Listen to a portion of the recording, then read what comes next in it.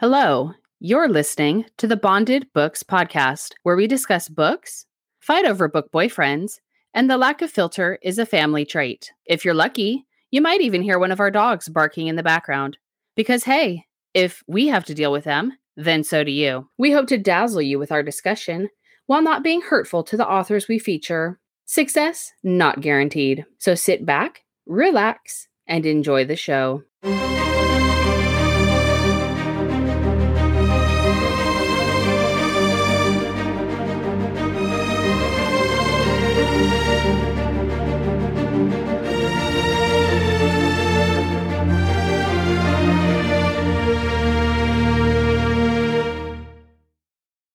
Hello. Hi.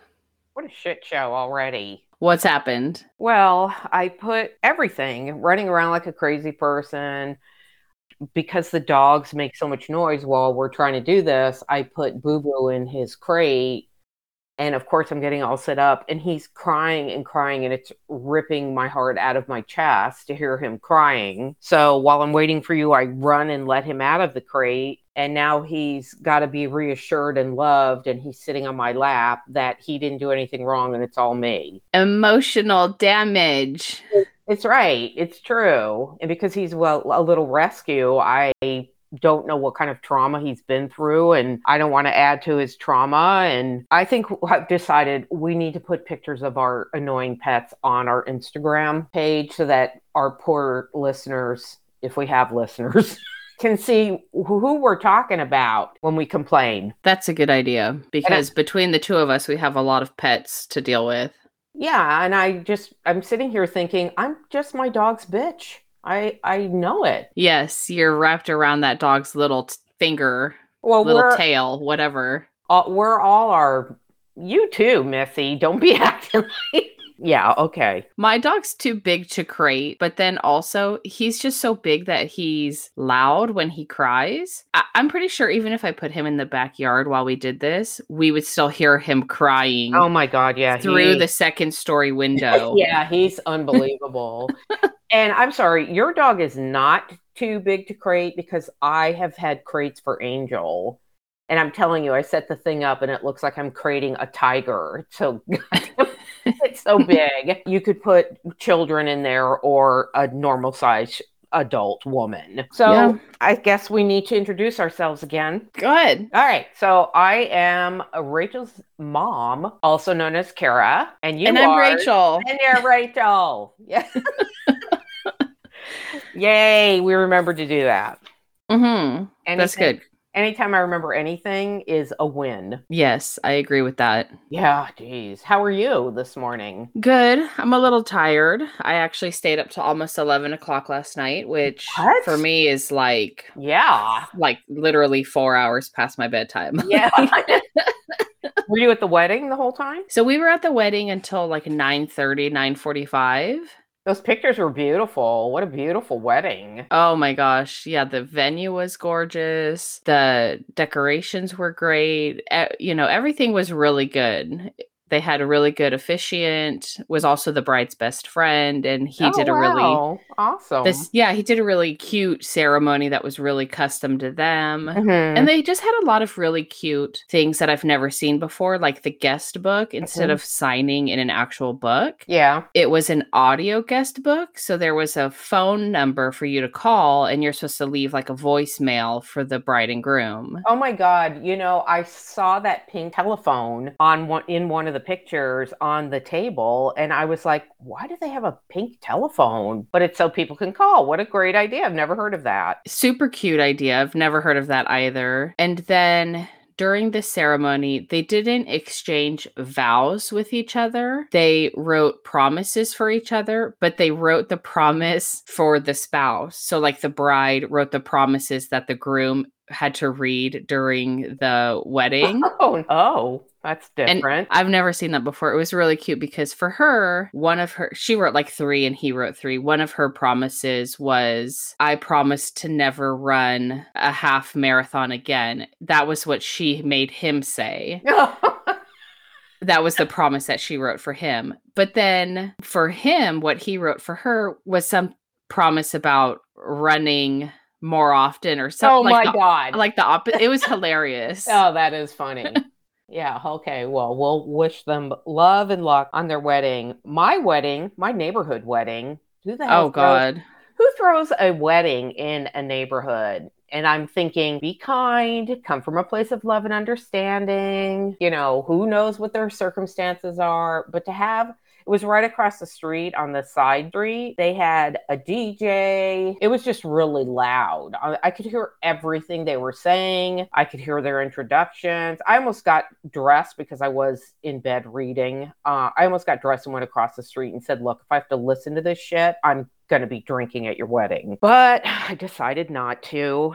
And it really didn't go all that long. So, my neighbors have had parties that last longer and are louder. So it was all right. Everybody's happy and it's over. That's good. Yeah, thank God. Backyard weddings can be really cute, but then at the same time, because your neighbors are constantly throwing parties, you're just over them in general. I am. Between the people next to me, the people across from me. Yeah, it's ridiculous. The live band people down the street. If I ever find out where they are, I swear to God, God help them. All right, so you ready to do this? Yes, let's do this. All right. Let's dive right in. Go ahead, intro the book. Okay, so this book is Dragon's Baby, book 1 in the Red Planet Dragons of Taj series by Miranda Martin. Did you notice in the title it said the new and lengthened 2022 edition? I did. So when we had made that list of all the things that we wanted to read. Yes. When we looked at this book then, and I don't know how this happened, but when we looked at the book then, it said it was written by Miranda Martin and somebody else. What? And it had come out a few years ago. And then when I went to download... You're a little loud. I don't know how I'm just afraid how that's going to come out. You know what I'm doing today is I'm actually using the microphone again. Okay, maybe push it away a little bit. Okay, let me try to move it further back. I already have it like a foot away from my face, so. Really? Wow. Yeah. You've got so much practice yelling at those children. I think between yelling at the kids and then also I'm just a loudspeaker, and I think I've mentioned this before, my ear's been all sorts of messed up ever since I got COVID. What? No, I didn't know that. What happened? What do you mean? So one of my ears, it's like clogged or I've like lost hearing or something's happened to this ear, one of my ears, since I got COVID. And I've actually heard other people say that they've had the same problem after they had COVID. Oh, it's so weird. It's so random. Does it go away? Did you tell your doctor? I mean, I'm assuming it'll go away eventually, but I constantly feel like that ear is like, it doesn't feel weird. It doesn't feel congested, but I can tell that like the hearing in that ear is different. And my whole like sinuses feel congested. Like I feel like I sound congested. Oh, honey. Probably because my ear is messed up. Oh. Well, I just found the volume control on my little laptop thing. So maybe you're not loud. Maybe it's just me needing to adjust since we're such a oh yeah, there's one of your pets. See, I think the microphone is also extra sensitive or something because my door is closed and he's outside. What? Let me open the door and let him in. But see, this is also the cat who likes to cry at the door. But then when I open the door, he doesn't walk in because he's an asshole. Oh my God, that's just like Angel. She'll go and stand at the sliding glass door, like she'll just go to the bathroom after we're comfortably all cuddled on the sofa and me and Boo are fine. And I open the sliding glass door and she just stands there and looks out like, you bitch. Yeah. But then if I shut the door again because he's not walking in, he's gonna, oh, there, he just walked in. So now I just shut the door because he walked in and let's set a timer 30 seconds from now. He'll cry to go out.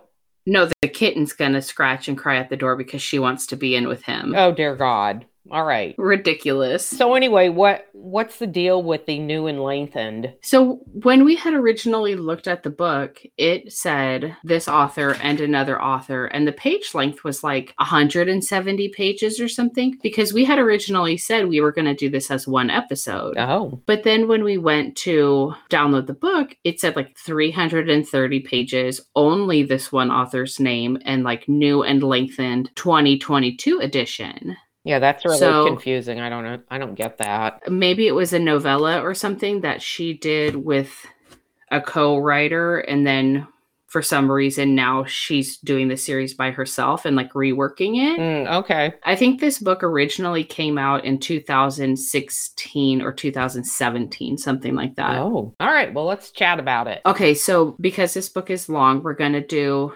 the first 17 chapters, or attempt to. Right. The only trigger warning I could kind of see or think to do was either rape or attempted rape. When we get to that scene, we can clarify, because I'm actually not really sure what happened in that scene. So I wasn't sure All right.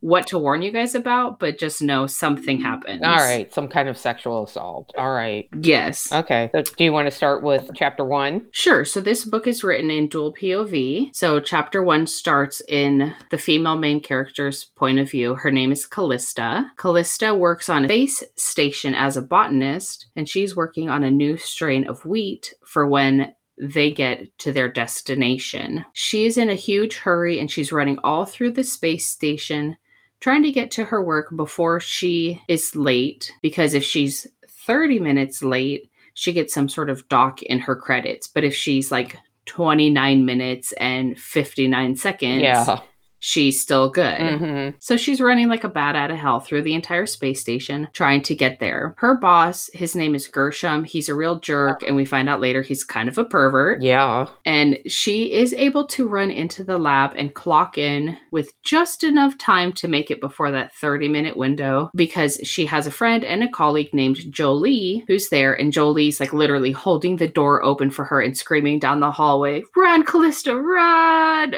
Yeah, and I like the fact that this jerk of a boss tells Jolie, close the door, and she's like, "Yes, sir, I'm doing that. I'm holding the door." She's like slowly closing the door, but still holding it for Callista. Mm-hmm. And she's also typed in Callista's employee ID number or something to help her get started. Mm-hmm. So that's the start of her day. Then she has her day at work, and at the end of the day, her disgusting boss, Gershom, comes up to her and ends up asking her out for dinner and ...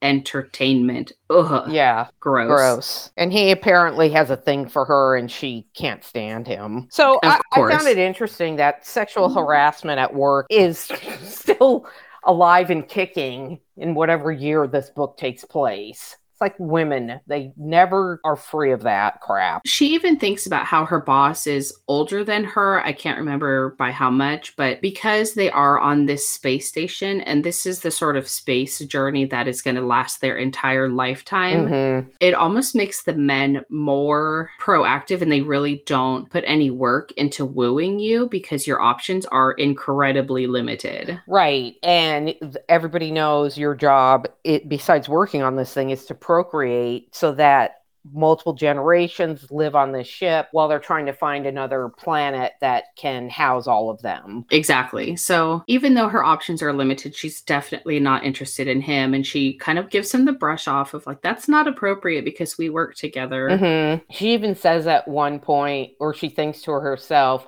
because he's leering at her. She said, "There's something about the look in his eye that terrifies me." I'm like, oh God. He's a futuristic creeper.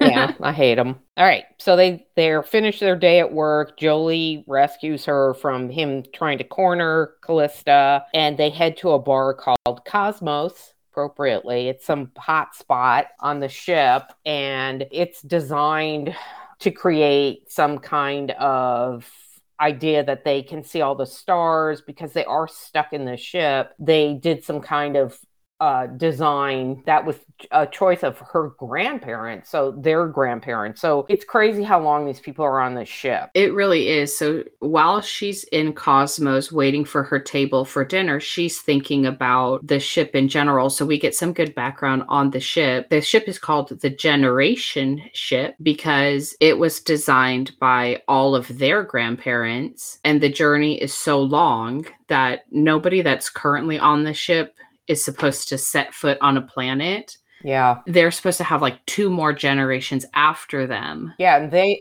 are on the ship. They are the 3rd generation. So yeah, their grandchildren, the people living on it now, their grandchildren are going to be the ones to land on a planet.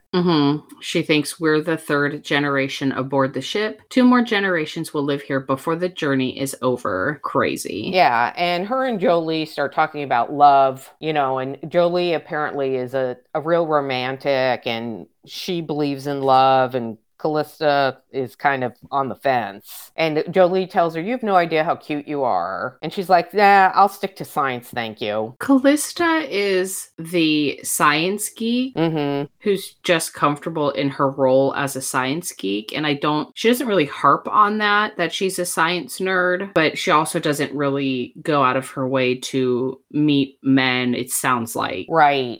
And while they're talking, she, out of the side of her eye, she sees some kind of flash of light. Says to Jolie, "Did you see that?" And Jolie's like, "No." And then their other friend walks up. Inga? Inga, yes. Okay. So Inga's there. So we get to meet her a little bit. She doesn't join them for dinner, but they do talk to her while they're waiting for their table. They talk about some philosophical stuff about basically like what's the meaning of life, and do you think that we are better as humans than our grandparents were and the people that lived on Earth, or are we going to get to this new planet and we're going to have the same issues? So there's some psychological, social conversation happening. Yeah, because apparently the violence and the hate and the bigotry is what destroyed Earth. And so there are still people, such as her boss, who rant about what he refers to as vagrants and think of them as less than human. And they're not like that. They think everybody should be equal. I think there's also some sort of rule on the spaceship that you're only allowed to have a certain number of children. So any child that's born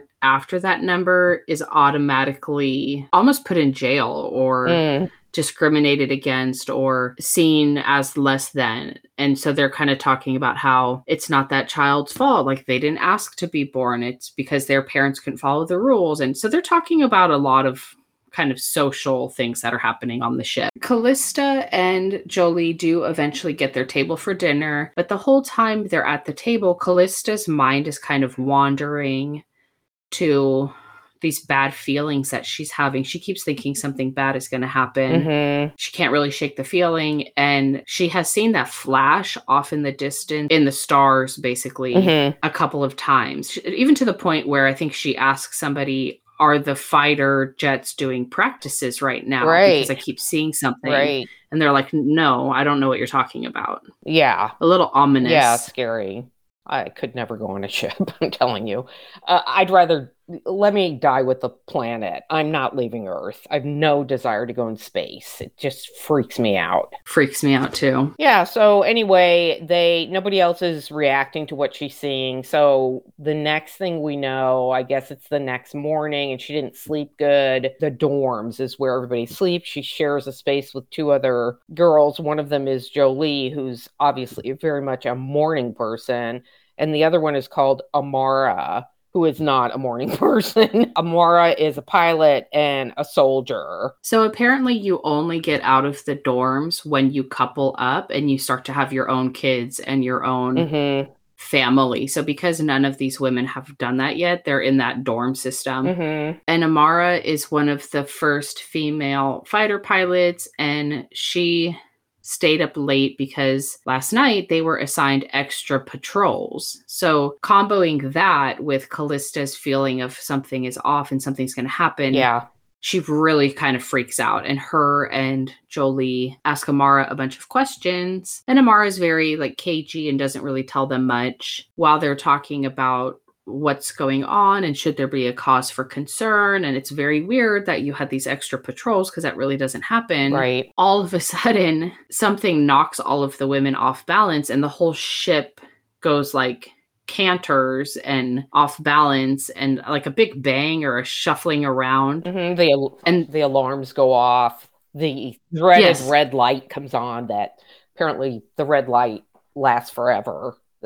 as a warning. Something's wrong. Danger. It's an emergency alarm and it's sounding, and now they're freaking out that they have to get to the life pods. And come on, girls, we've trained for this our entire lives. We know what these mean. So the girls are freaking out. Amara is not really freaking out because she is a soldier. Mm-hmm. So they all make their way out of their dorm room and they start trying to make their way to the life pods. Yeah, and people are screaming. It's total mayhem. There's smoke filling the hallways. It's everything your biggest nightmare would be. It's not just smoke, but then they hear like popping sounds and they're like, oh my God, is that gunfire? Because really not supposed to shoot guns on ships, or is it laser fire? Or either way, it's not good. Right. Get me out of here. Right. Go ahead. Amara ends up finally saying that it's pirate. And they're like, are you shitting me? That they all thought pirates were a myth.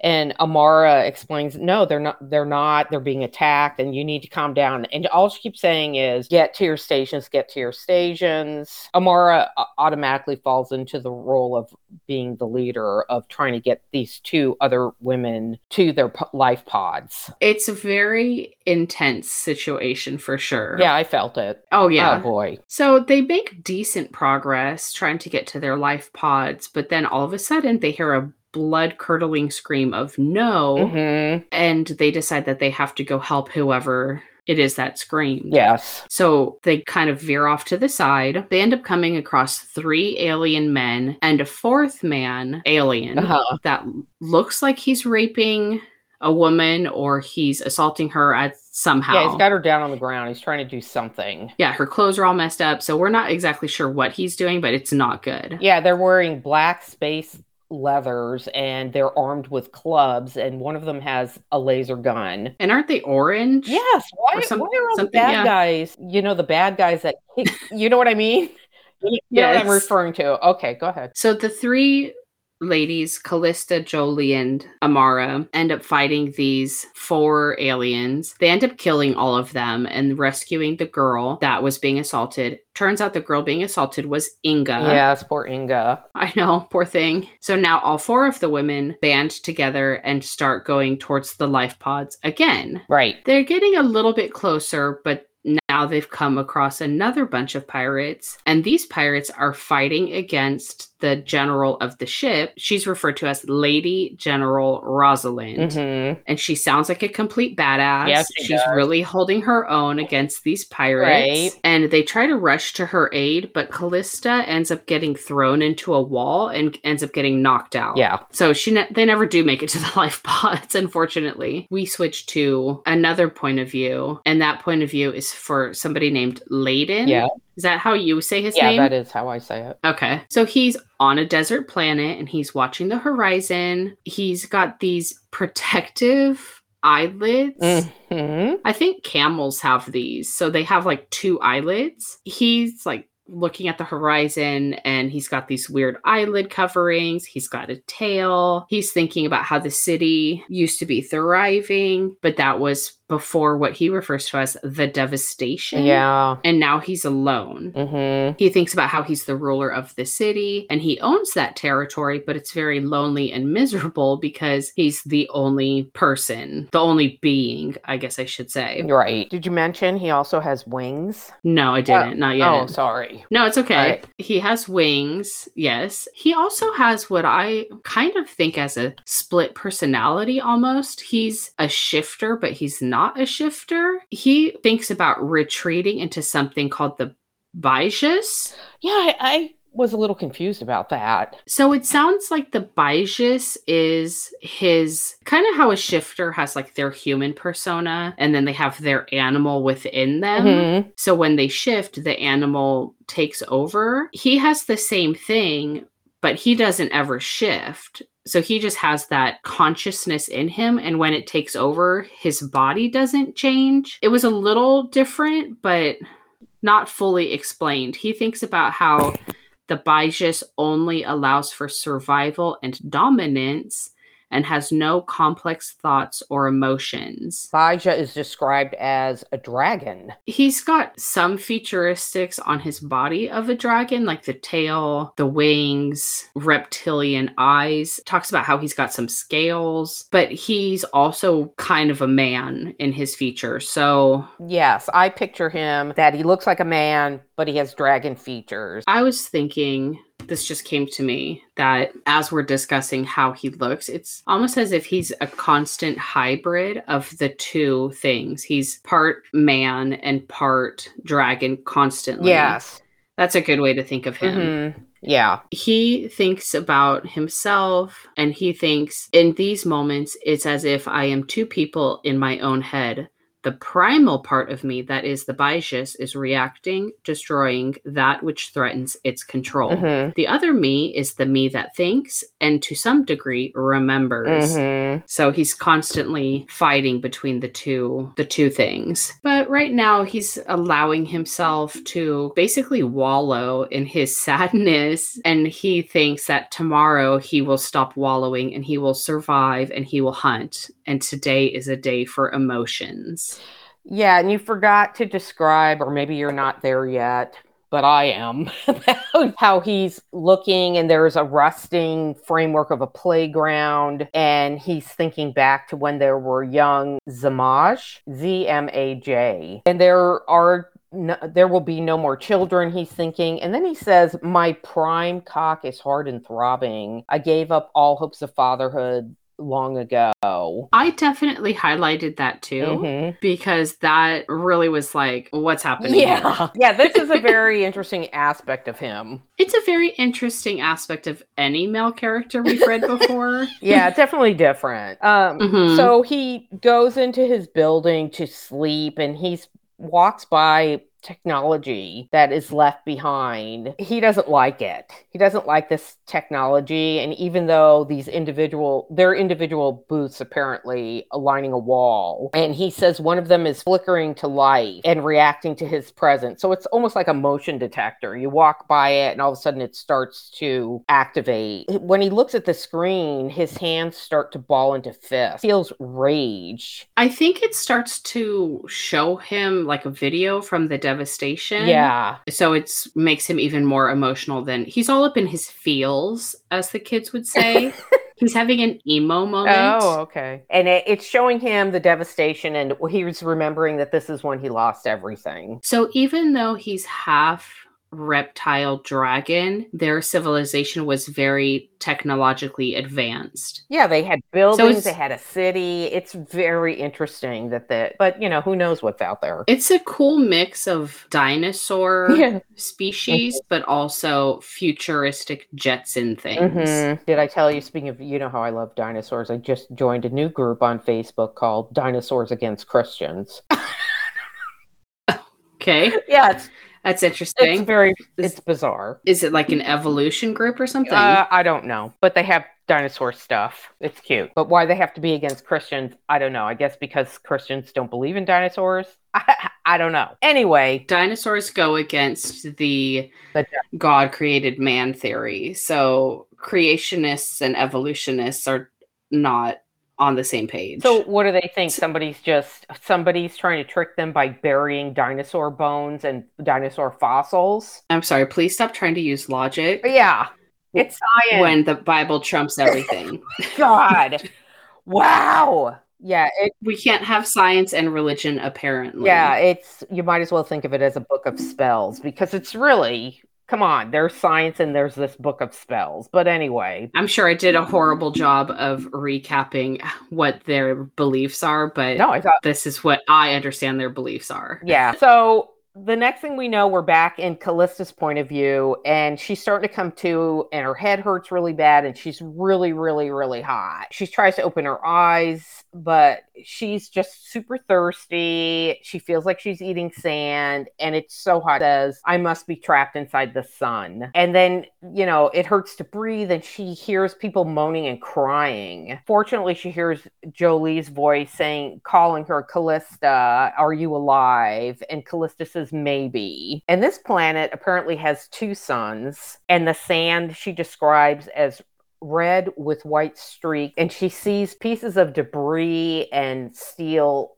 everywhere. So they've definitely crash landed on a desert planet. And it's not great. No. Yeah. So Amara is there too. And Callista's thinking, I'm actually looking at a horizon. Something she never thought she would be doing is standing on a planet. And they're trying to figure out what planet they have crashed on. Okay, so they start having this debate, which kind of annoyed me because they're debating over what planet this looks like. So they start thinking about how it's a Star Trek planet or it's a Star Wars planet. And they say it's Tatooine because it's desert, or it's Vulcan. And this goes on for a while. And I'm not going to lie, it really bugged me. Yeah, it's like I'd be screaming my head off. We're going to die. We're going to die. Wouldn't give a shit what planet we're on. But, you know, they look around and there's the colony ship is part buried in the sand and there's bodies all over the landscape. Some people are alive, but they've lost people. Everything that they've known, all the research they've done, they're trying to develop this plant so that they have a source of food. Everything is gone. They're realizing that they need to find shelter now because it's so freaking hot, and water. So they need shelter and water, and they need to find out who else survived the crash. So she thinks about the ship, that it's partially buried in the sand. And that it rises up hundreds of feet in the air. And then later in the chapter, she also thinks about how the ragtag group is the last of humanity. And she thinks about all the lives that were lost. Yeah. And then she says millions of lives are gone. So does that mean there were millions of people on this ship? And how big was this thing?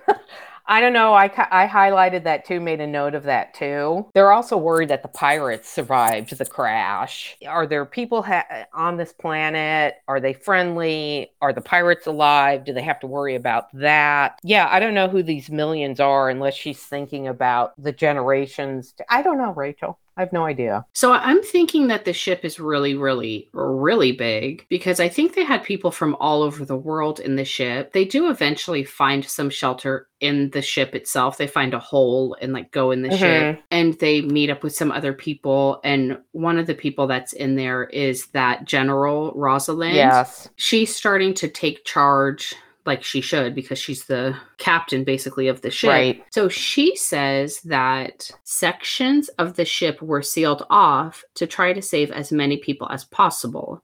Unfortunately, because of the damage done, the sections broke off from each other. Our section crash landed on this inhospitable planet. Now survival is our first and only priority. So I think what they're in is not the full ship. It's just part of the ship. And then this also makes me really interested in what planet did the other sections go to? Yeah, that was going to be my next question. These other sections then are hurling through space and going to land on a planet? I don't know, but we don't get to that. I would assume so, but I also think it's kind of a good setup for this author to have more books in this series somewhere else. Yeah, tons of books are on the horizon. So the general starts asking people, you know, what's your specialty? You know, she's trying to organize everything. And Callista tells her bioengineering, specifically pertaining to botany. And she thinks, good, we're going to need you to start cataloging if there's any edible plants on this planet. Or well, I think because there is no rescue, the general immediately says this is not a possibility to get rescued. So we have to figure out what we're working with. Right. So she assigns everyone a task. And because Callista and Jolie were part of the food resource scientist group, what have you, she wants them to go and check out the plants on the planet and figure out what's there and hopefully get some food going. But of course, now who pops up but the cockroach that he is, Gershom. Yes. And of course, he's still a creeper. And he says things like, I should be in charge of them because I was in charge of them when we were in the spaceship and I know how to deal with scientists and food is really the most important resource. So I should be in charge of everything, not just the workers I had before. He really tries to do a power grab here. Yeah, I can't stand him. And if I would have told him if I were Callista and Jolie at this point, fuck you. We're in survival mode. I'm not listening to you anymore. So I don't know why they're listening to him. him because eventually Rosalind realizes he's going to be dividing the survivors, which is going to be a problem. And so she needs to keep an eye on him. And so she says, oh, okay, you can be in charge of these, because Jolie also speaks up and says, I'm also a botanist. And he's like, oh yes, she's one of my people. I think Rosalind makes him in charge of the scientists because it's the whole keep your friends close but your enemies closer. Right, yeah, he's a piece of shit. So now everyone has a task. So even though Callista basically has a brain injury,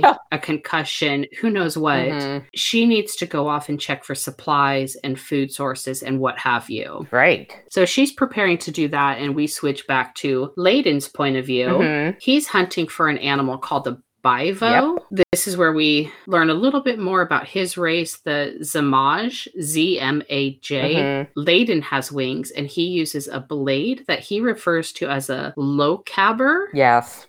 Lockaber. He uses that blade to kill the bivo. He dissects the bivo and he wants to save some of the meat for later. And he starts heading back to his home with his prize, all of this meat that he's packaged up, when he sees a blinding flash of light in the sky and something falling to the planet's surface. Yep. He gets an instant pull to search the falling object for treasure because he is a dragon. So the pull for treasure is very strong. Yes. Oh, God. I thought that was adorable. I did too. He calls it sky. I have to claim the sky treasures before other males see it. So there are other males of his species on the planet, because he mentions having to get to this sky treasure before they do. Rage burns in his veins and he's hissing because the treasure from the sky will not wait. I have to get there first. I really liked this line where he thinks there is no doubt that other males will have seen this event and want to claim the sky treasures for themselves. Okay, if sky treasure isn't the cutest fucking nickname. Yeah. For your mate, I don't know what is. Does he mean the whole ship? I don't know. He doesn't know what it is yet, right? He doesn't know what it is. It's just the possibility of something. He doesn't even know that there's women on the ship yet. Yeah, he's thinking, I have to investigate this. I have to gather the treasures as much as I can carry and take them back to my city. There was many of them, so there are others. And then he thinks, what if there are survivors? Others that came here before the war, before the devastation. He thinks about how they used to travel with and trade with the stars. Yeah. So they used to be able to get off planet, I guess. Right. However long ago it was before the devastation. Sounds like a really long time ago, because he even thinks, how many years has it been since I've seen another Zamaj? Yeah. And he thinks too many, and there are no females. The females didn't survive the aftermath of the devastation. He thinks that he is among the last of his race. Right. And that only a handful of them are left to live with no purpose, which is so sad. Yeah. He says we have our territory and the treasures we collect, but no heirs to hand them to. I know.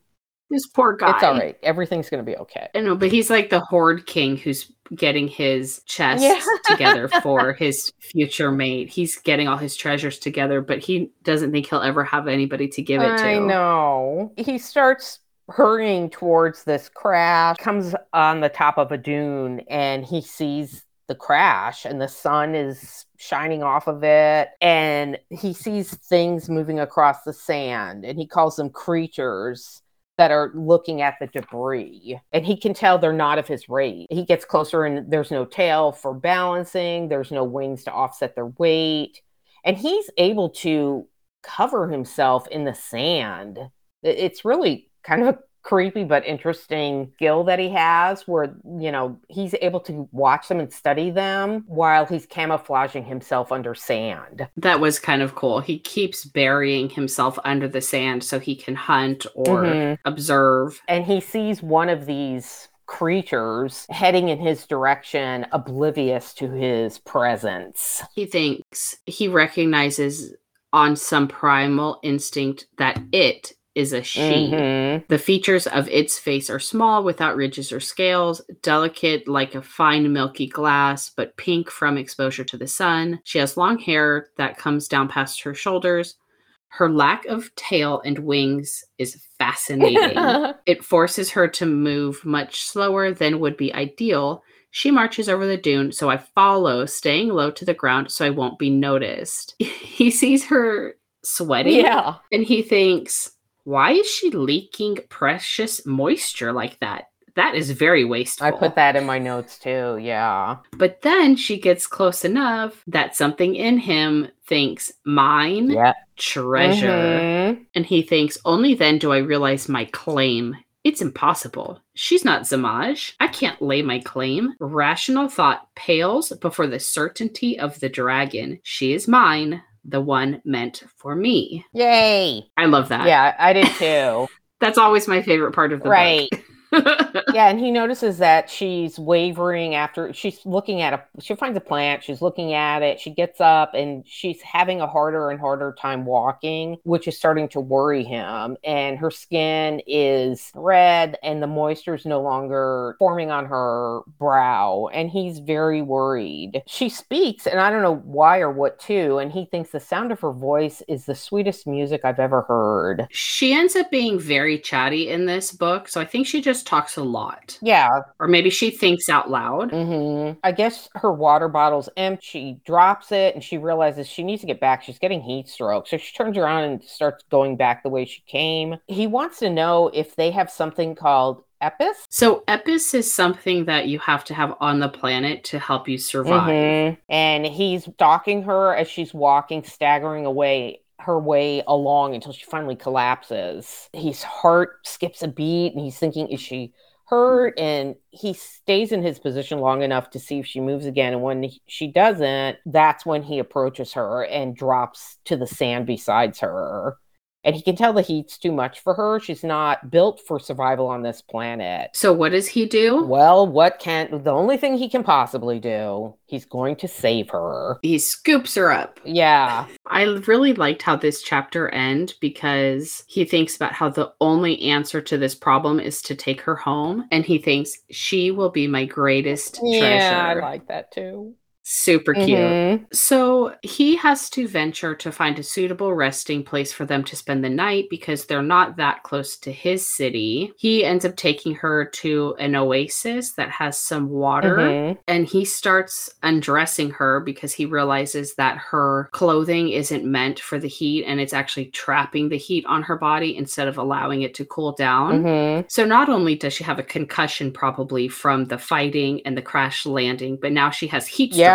Of course. Yeah. But while he's doing this, trying to help her, he ends up touching her entire body. I think he touched her from her hair to her little baby toe, and he's giving her a sponge bath. But before he does that, he's thinking of all the danger that's there. There's things called gusters and the sesmis that hunt in packs, and he's not going to be able to protect her and fight them. And the worst thing on this planet is the Zamal. They're enormous sandworms, and I thought, oh no, they're considered the most dangerous predator on the planet. They hunt by vibration. I just thought, here we go again with the earthworm sand Tremors movie creature. Like, I've seen this before. Yeah, right. But then he gets to the oasis, and that's when he starts touching her and thinking that he needs to gather the Epis, which is dangerous and not something I can do easily.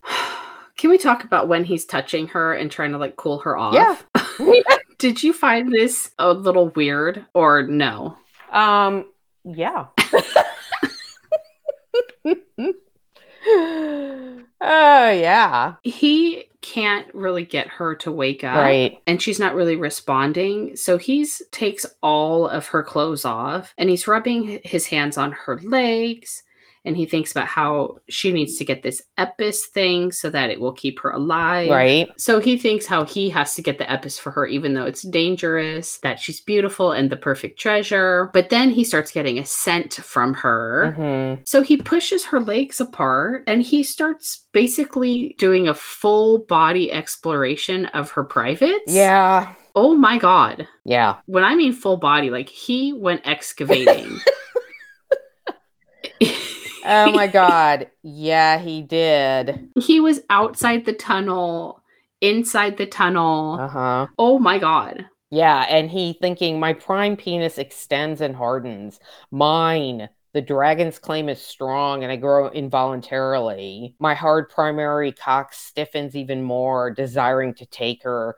But that is not my purpose. I'm saving her, not having her. Okay, so he's not doing it in a sexual way. He's doing it in kind of a scientific exploration way. Oh, yeah, we'll call it that. Yeah, it's like a combination of scientific exploration, but also male curiosity. Mm-hmm. It was a little disturbing because he really, it's not like he's inspecting her elbow this closely. Okay. Oh my gosh. He's like pulling her apart. He's like pushing the button he refers to as. Finds a tunnel. And he's all, this must be her reproductive channel, different from his species. Not that different because he knew to stick his finger in there.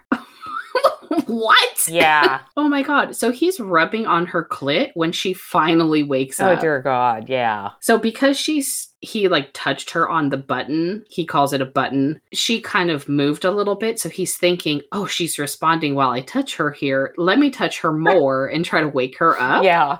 That's how he's going to wake her. It's like Folgers in your cup, but dragon in your underwear. Yeah. What? Oh, yeah.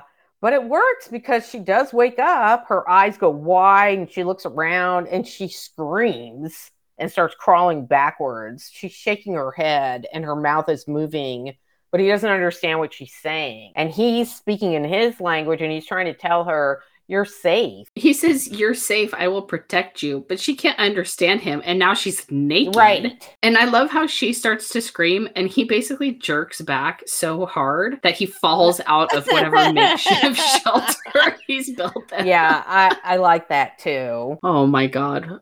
Awkward. Yeah, and she's screaming no, and he moves forward, but then he moves backwards. And she's like, does he understand me? And she's like, give me a minute. He's in a sitting position, and she's trying to assess the situation. She's trying to call on her scientific background to keep her from totally freaking out. And she thinks emotions have no place. This is research. It says mentally, I cloak myself in my scientific training, donning it like metal armor. So she's almost like him, where he's the man part and the dragon part. She's almost the woman part and the scientist part. Right. So that's kind of a cool comparison between the two, or similarity, I guess I should say. Yeah, and she remembers that she was getting heat stroke and she must have passed out. There's grass underneath her, which is interesting. And she's like, I'd love to have some samples to take to my lab and look at them under a microscope.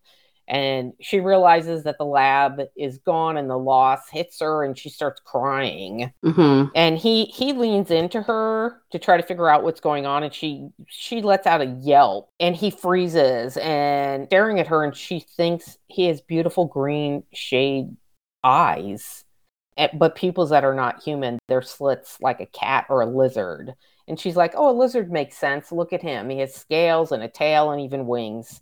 And she's like, scales? He has light patterns of scales around the edge of his face that gradually grow larger as they go back and they shimmer in the light that is coming off the moon. And he has horns that protrude from his forehead along the ridge of a hard ridged bone on his face. I think it's helping her to try to analyze him. It's definitely helping her to calm down and not panic, where she can focus on these things that she can see and she can make sense of. Right. And she thinks he's a dragon man, a lizard dragon man. Mm-hmm. So they try to talk to each other using a combination of hand gestures. They're trying to use words even though they don't understand each other. And he's finally able to get close enough to her to pick up her water bottle and hand it to her to try to get her to drink from it. So she really starts to calm down. Oh boy, does she. Okay, she calms down so much. This is another reason I'm thinking she's definitely got a head injury here because she calms down so much that she lets him massage her legs and continue his exploration, we'll call it, of her lady bits, of her she cave, if you will. Yeah. And she thinks she's horny. Unreasonably, unexpectedly turned on. Well, yeah, she was getting finger fucked by the dragon while she slept. So of course she's turned on. Right. I wouldn't be. I'd be terrified, but okay, she is. And she thinks about how she drops all of her defenses, giving herself over to his gentle ministrations. Like, does she ever? Yeah, does she? He starts touching her everywhere. Yeah. He ends up doing exactly what he was doing before. She has an orgasm. And when she's done, he wants to continue. Now it's his turn, right? Yeah. This is where we find out that he's wearing what's basically a kilt. Yeah. He's a Highlander dragon lizard man. You're like an alien dragon Highlander.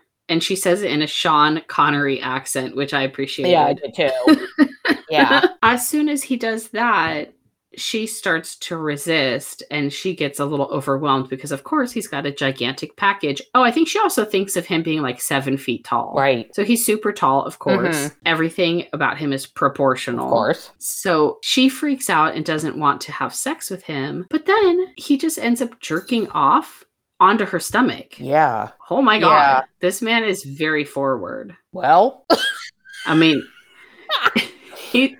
he's got, I guess because for him, he's already had that mine treasure response. There's no wooing or there's no, he's just basically, we're there. You're my wife now and we're good to go. And she doesn't really put up any resistance to him at all, ever. I'm not saying I hated it. I'm just saying it's a little different. It is different. It's definitely different.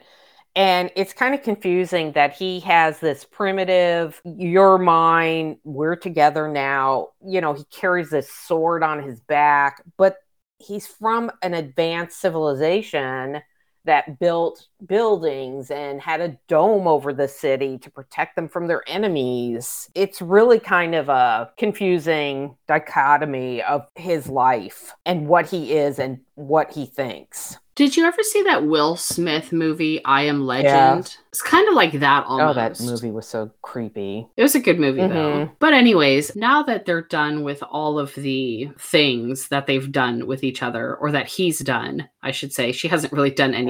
Right. He ends up holding her until she falls asleep. Yes. She's feeling very comfortable with him, obviously. Very comfortable. Well, in addition to that, he's cool. So he helps cool her body off. That was interesting. Yeah. I guess maybe when you touch reptiles, they're cool to the touch. So that's almost what's happening here. Well, I wouldn't know because I'm never touching one. It's horrible. Every time I see one run through my yard, I have to yell out, lizard. Lizard!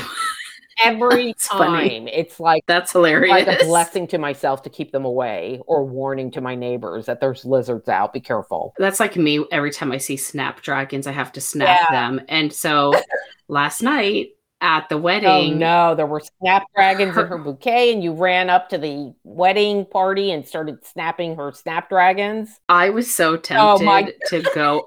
I like physically had to restrain myself from going up to a bridesmaid who had snapdragons in her bouquet. Oh dear God, I thought you were actually going to say they were on the table. Yeah, you can't take you anywhere. If they were on the table, I definitely would have snapped. Yeah, I have a problem, just like you have the lizard announcement problem. Yeah, I have to. It's my only defense against them. So she wakes up and she's wrapped around Layden as if he's an alien body pillow because he's so cool. Yeah. It was adorable. It was adorable. He ends up making her breakfast. He cooks her. Oh, he tries to give her meat, actually, raw meat. She tries to make a fire. She's not successful. He finally realizes what she's trying to do, and he breathes fire out of his mouth and starts the fire for her. Awesome. And I think this man is good with his fingers and his mouth. He's a keeper. He's definitely a keeper. So she ends up cooking the meat, and she's shocked that he's an honest-to-God, fire-breathing dragon, alien, man hybrid. Yeah. And they communicate enough to figure out each other's names, which was cute. And I like that because he's a little reptilian. He says Callista with a lot of S's. That was cute. And she already feels connected to him, but she's thinking, that's crazy. How can I be? But she's definitely has these feelings. That was interesting to me too, because she's instantly drawn to him and she's almost having the mate pull, even though there's no reason for her to be feeling that way. Yeah. So what is that? We don't know yet. So they continue to walk towards his home. she's still not doing great because her human body isn't adapted to the sand planet existence like his is. Right. She realizes that his wings aren't big enough to let him fly, but they do help him lift his body a little bit over the surface of the sand so he can kind of walk a little bit on the surface. Yeah. But then for some reason, ever since she came to this conclusion in the book that that's what his wings are for, I just kept picturing that. What's that lizard thing that has like the big head feature that like puffs out? Oh my God, that is exactly what I thought of. Yeah, even though that's not, he doesn't have them on his head, they're wings on his back. But now all I picture him as one of those bearded lizard things. Yes, because that helps them move across the sand. Wow. Yeah, and then they walk really fast and they got that big floppy legs going when they run. Wow. That's funny. Yeah, something about the description just fits. So they're on their way to his city, his house. He stops them because he thinks there's some of those Zelmjas nearby, the giant sandworm things. Yeah. They weren't there, or they were, but they moved on. So it's not a problem right now, but it's a cause for future concern and something to be aware of. Right. They travel a little bit further and Layden notices some Guster tracks. He thinks that's a good thing because the Gusters sleep in a cave where the Epis grow. Yeah. And because Epis is crucial to living on the desert planet, he knows that the Guster meat is infused with Epis essence, so he wants to kill one so that she can eat it and get a little bit better until he's able to get her the Epis plant directly. Yes. So he tries to kill substitute that will help her. He tries to kill one so that she can eat it, but while he's doing that, Callista starts screaming. Yeah. Turns out while he's trying to kill the Guster, Callista's being attacked by something called the Sismus.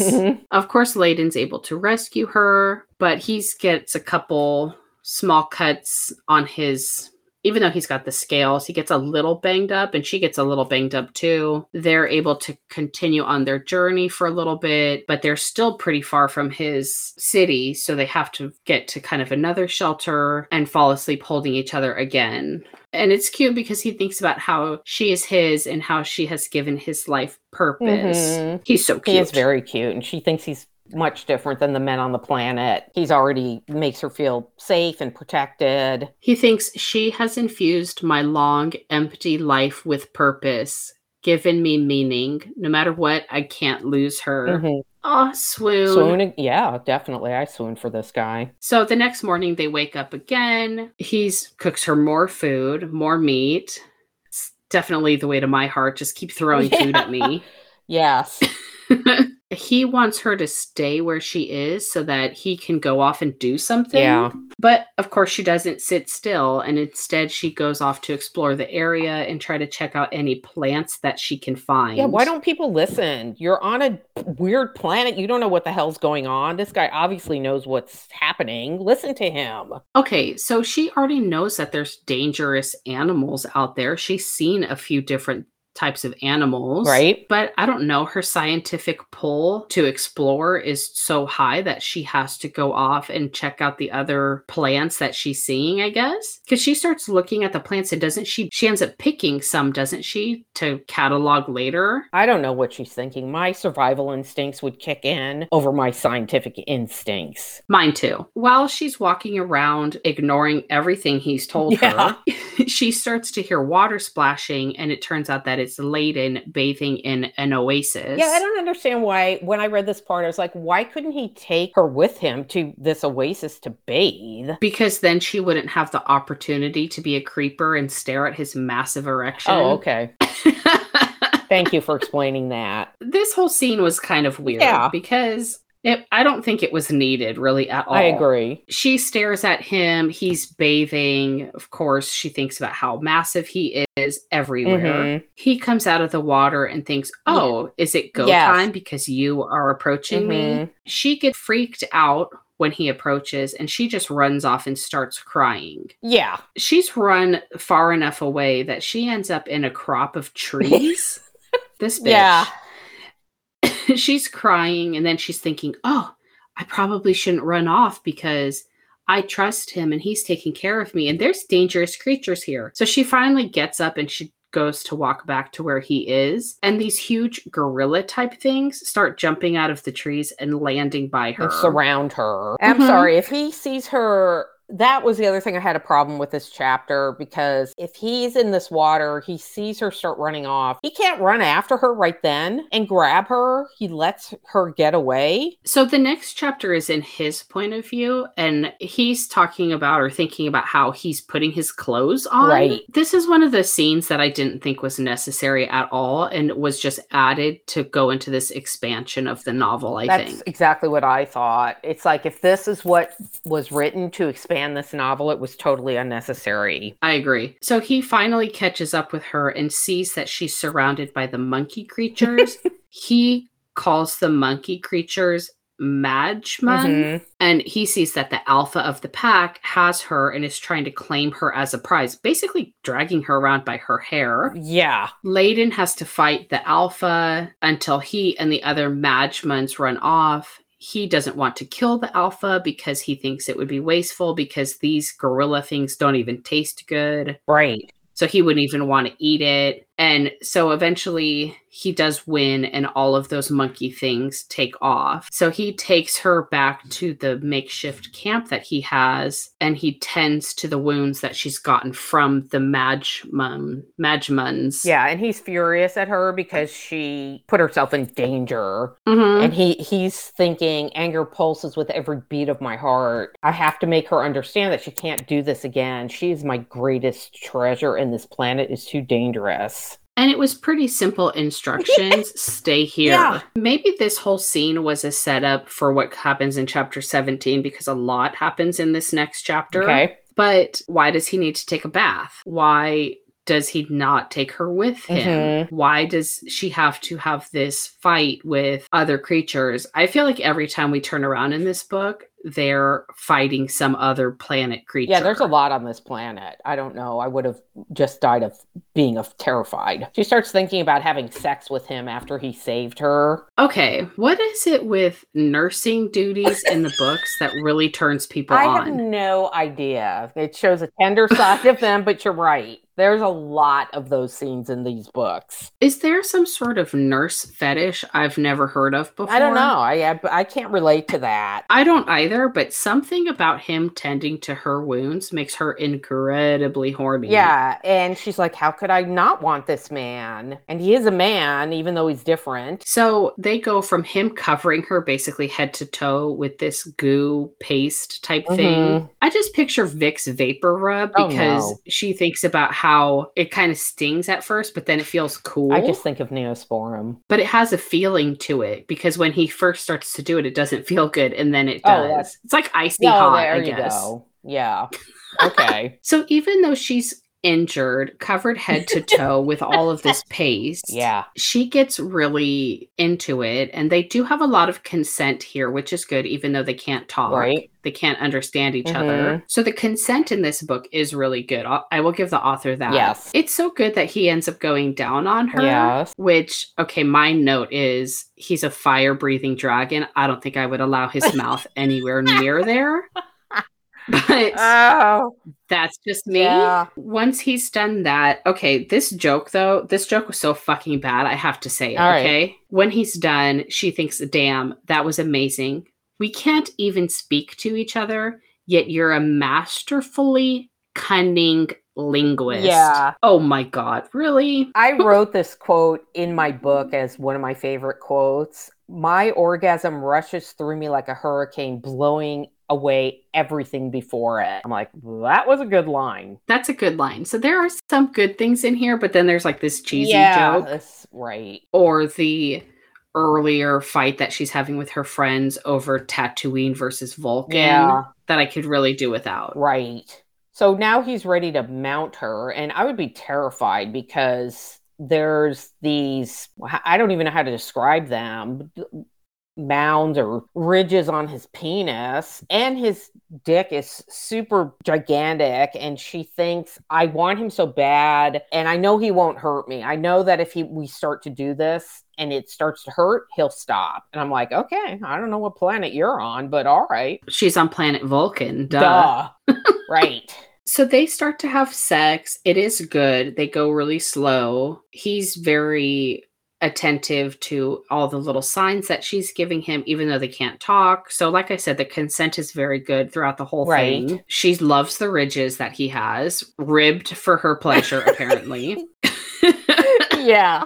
Oh, dear. So when they do it the first time, he's on top of her. When he's done, he sits back on his, like, what do you call it? I want to say, like, sits on his haunches, but he's like, he sits back somehow. Yeah, let's just say haunches. So that we can get to the really good part. Okay, so what the fuck?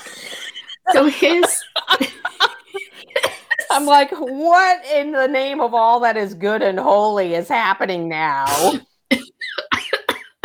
What's happening now is double the pleasure, double the fun, because the first, what he calls his prime cock, is deflating, but now he's got a second one that comes out of basically nowhere. Yes, apparently and so. She sees this second penis emerge, and I would be very freaked out, but I guess because she's a scientist, she knows that snakes on Earth had 2 penises to ensure fertilization. Good Lord, is this actual science on Earth? I'm afraid to Google it. Yeah, I thought the same thing, and I also thought of Googling it, but then was too scared to do so. So, because he's part reptile, a dragon, and she's just really leaned into it, she is not freaked out at all. I would be fucking horrified. Yeah, I would too. Instead of running off screaming, she just has him lay on his back so then she can continue having fun. Right. With him. She's like, well, in for a dime, in for $1.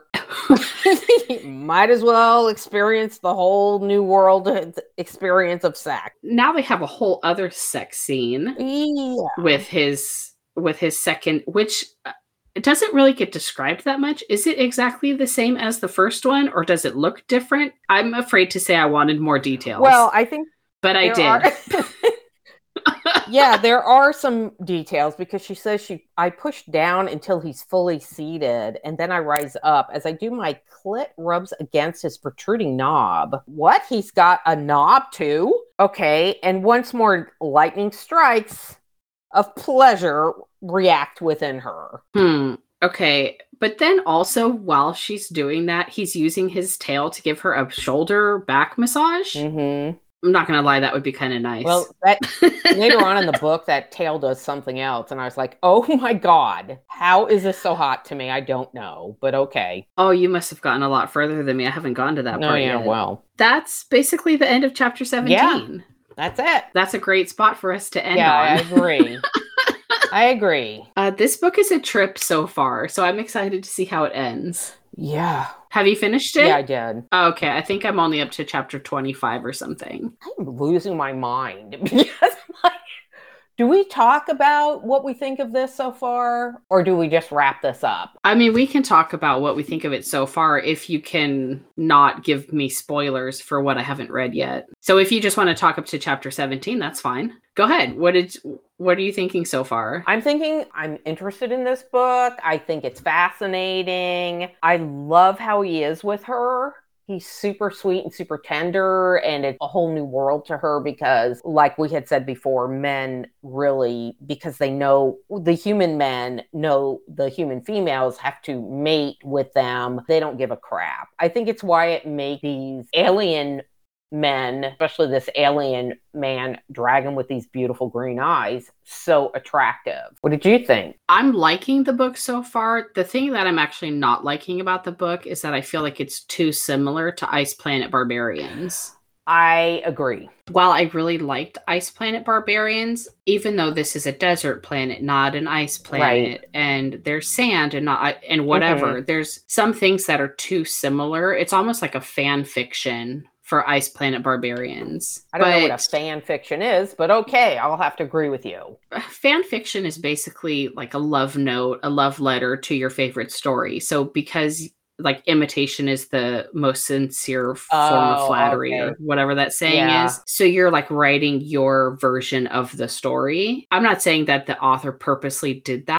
I'll say this at the end again, but there's actually a lot of errors in this book, considering it's the expanded version. Yeah, I noticed that too. So that kind of bugs me. But overall, I do like the story. So far, I'm liking the story. I do too. And the characters. I love him. But it's just like the little gripes I have so far. Yeah, I love him. And the dichotomy of the, like I said before, of the primitive part of him and the advanced civilization, that their technology is way beyond anything these humans have, is interesting to me. I have a hard time understanding that, but okay. When he wants to get to his city, I think of, well, were they having board meetings with sitting in chairs with these tails? I don't know. I don't understand it. Yeah, that's a good point. I guess they were, because the whole planet you have to adapt. So maybe it's kind of like Zootopia. Right. Yes. So I finished that book, and I jump around because, like we had talked before about the mood reading, like what mood am I in? I started reading one book and I was like, I really don't want to read this. Oh, I went back to the book. If my stupid Kindle would open. Open. Remember when we were reading that book, we did the podcast on for God's sake, Kara, learn your words. Let me get into this. The Dragon Marshal's Treasure. Do you remember that, by Zoe Chant? Yes. Okay, I thought I'm going to go back to that series and I'm going to start book 2. And I started book 2, and then I was like, I don't think I can get into this right now. I don't have the right mindset for that. So then I went into The Dragon's Mate, which is the second book in this series. Oh, okay. Then that wasn't doing it for me. Okay. So then I went into The Library and the Orc. The Librarian and the Orc by Finley Fine. Back in the Orc thing. And I was hooked. Okay. What book number is that? Do you remember? It's number 2. Okay, then I think I've read that. No, it's 3. No, it's got to be book number 3. Yeah, did you read book 3? No, I read the first 2 books. That's why I was thrown off, because book number 1 is The Lady and the Orc. Book number 2 is The Heiress and the Orc, right? I've read those 2. I found 2 different reading orders for this series. Oh, really? Yeah, but That's then weird. When I went back, I found this reading order, and it was The Librarian and the Orc. Okay. Probably doesn't matter, but you're liking it so far? I am liking it so far, but I've read The Duchess and the Orc. I don't know. I'm confused, but now I'm on the Librarian one. These books are always hot. Yes, they are. Yeah, they are. And I told you I finished the Ruby Dixon Half Orcs Maiden Bride. I loved that book. We are not reviewing that book, so I'm going to talk about it just briefly. Highly recommend it. I gave it 5 stars. Oh, wow. Okay. Yeah, I love Ruby Dixon, and I love her writing style, and I thought this book was really good. It's only 190 pages, I think. So I highly recommend to you or anyone to read it. It's a standalone, I'll have to check it out. You don't have to, you know what I mean? You don't have to get hooked into another series. Right. Okay. And I love the fact that she dedicated this book to Finley Fine. That was super cute. Yeah, and she's like, if you want to read, like a really lusty author that is great writing orc books, Finley Fine would be the person you go to. It was different. It was a different read. So you should read it, Rach. Okay. My book that I'm going to read after this is, so I'm reading a contemporary series called The Dreamland Billionaires by Lauren Asher. I finished book 1. That was called The Fine Print. I told you about that one, where the guy has to go back to basically like the author's version of Disneyland and take over. Oh, right. So the next book, that's what I want to read next. It's called Terms and Conditions. That's follows a different brother in the family who's also a billionaire. Yes, the series covers 3 brothers in the family, and they're all connected to having to do these certain tasks to fulfill the terms of their grandfather's will. Okay. The first grandson had to go back to the amusement park and kind of revamp it and get approval from the board. The second grandson has to get married and have a baby and start a family. Is there music in the background where you are? Yes. One of my kids just woke up. So yes, good thing we're about to wrap up. Oh, they're great. Okay. It's not the dogs, it's the children. Yes, exactly. So anyways, it's Memorial Day weekend. So we're going to relax and hang out, and you and I are going to go see a movie in a couple days. I'm excited for that. Yeah, me too. I'm kicking off the celebration by going to the grocery store. Okay, can you simmer down a little bit and not party too hard? If you get a call from the police, please come bail me out of jail for partying at the grocery store. Causing a scene when the cash register tells you the total. Yeah. If you remember, send me some pictures of the dogs, and I will post a picture of all of our pets on our Instagram and page. The parlor. Yes, in the Facebook group that I really don't do anything in. Well, now you can post dog pictures. All right, I will do it. Okay. All right, you have a great day, babe. All right, talk to you later. Bye. Thank you for listening to the Bonded Books podcast. You can rate and review us on Spotify and Apple Podcast. Our email is bondedbookspodcast@gmail.com. And check the show notes for a link to all of our social media.